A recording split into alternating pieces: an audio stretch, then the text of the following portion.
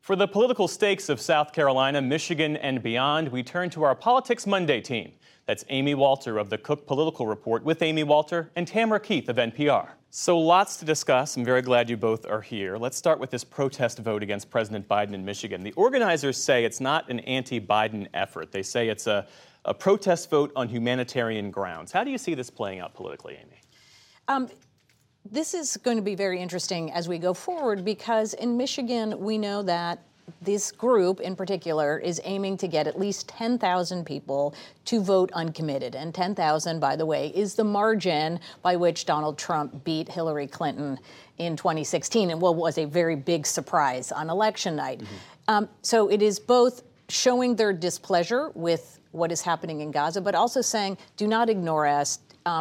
Or our concerns, and don't take us for granted. In fact, when I was talking to some folks over the weekend in Michigan, they said, a lot of what's happening in Michigan with this frustration has been building for a lot longer than just the time of the war in Gaza. That the sense that these communities have been taken for granted by Democrats. They aren't doing the sort of caring and watering and feeding of them that they should do.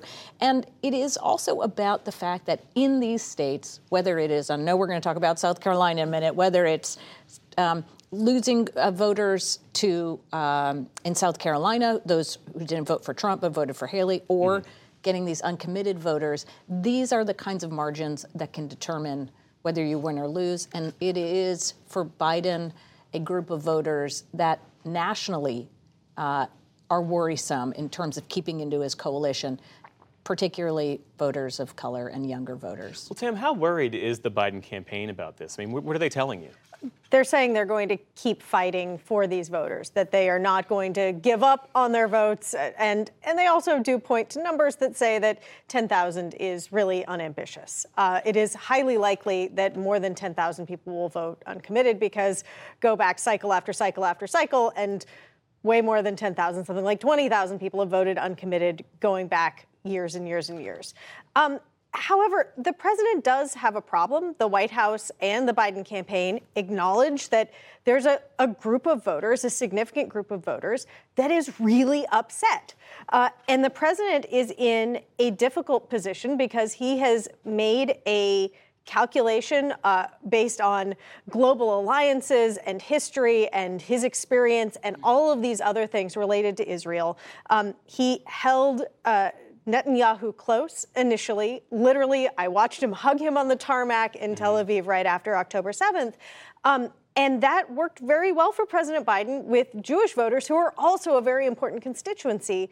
And also Biden believed it was the right move politically. Hug him close in public, privately, push for better policy outcomes. Well, President Biden really badly wants a ceasefire, or they won't use that term, but a significant pause. They want the hostages back. They need this situation to move to a better place for humanitarian reasons, for policy reasons, but also for political reasons, because it is a big gaping sore for President Biden with key voters, younger voters and voters of color, and particularly Muslim American voters. Well, let's talk about South Carolina, because Nikki Haley finished 20 points behind Donald Trump. As we saw in the piece, she's still vowing to stay in the race.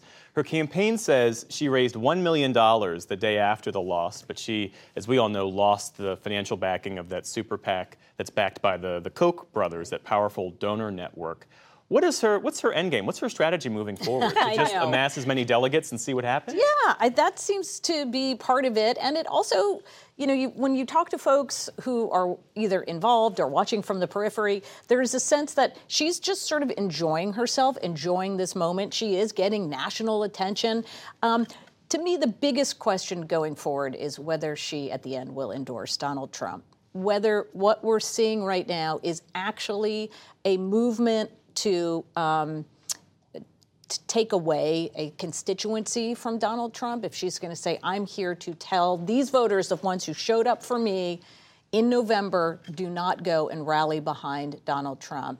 That would be incredibly significant. What we also know, much like we do in Michigan, is the kinds of people who are showing up for Nikki Haley are the kinds of voters that Republicans have been bleeding in the era of Trump pretty significantly. White, college-educated, suburban voters.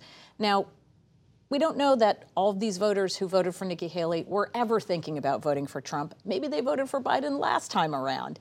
But again, that's why Michigan and South Carolina are really fascinating, because they both highlight the challenges that these two men have in what we know will be a very, very close contest in the fall of keeping every member of their coalition on their team. They can't afford for them to defect or stay home or vote third party. Yeah.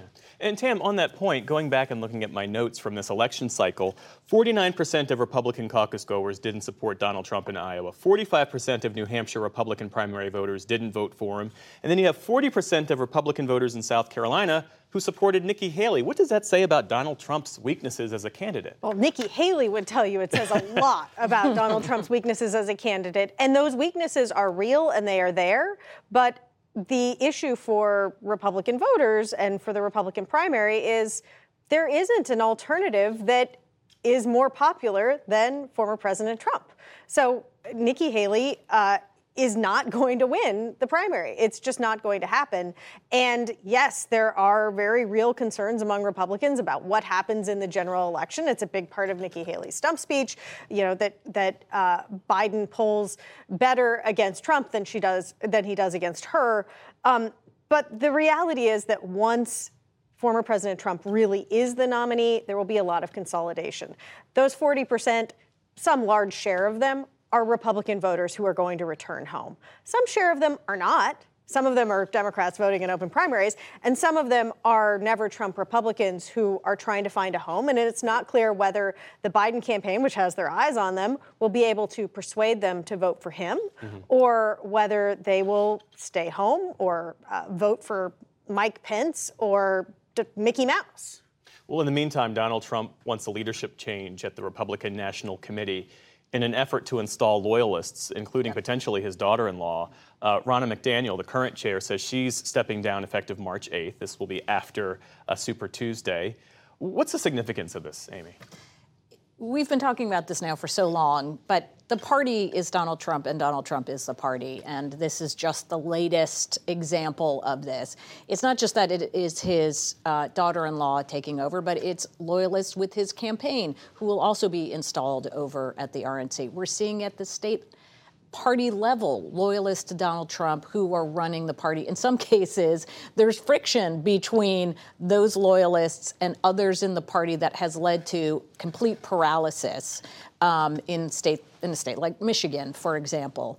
But, you know, we also, I think, can look at this as a reality check to what a Trump 2.0 presidency would look like, which is whether it is at the RNC or it will be in government positions or at the White House, only those who are the most loyal to Donald Trump will get those positions. Remember, back in 2016 and when he was in the White House in 2017, he kind of was working with the establishment.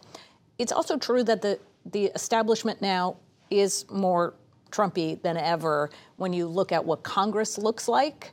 The folks who have come in since Trump's election in 2017 look a lot more like him than those quote-unquote traditional Republicans who were around before he was elected. And McDaniel put out a statement, part of which reads, "The RNC has historically undergone change once we have a nominee, and it has always been my intention to honor that tradition."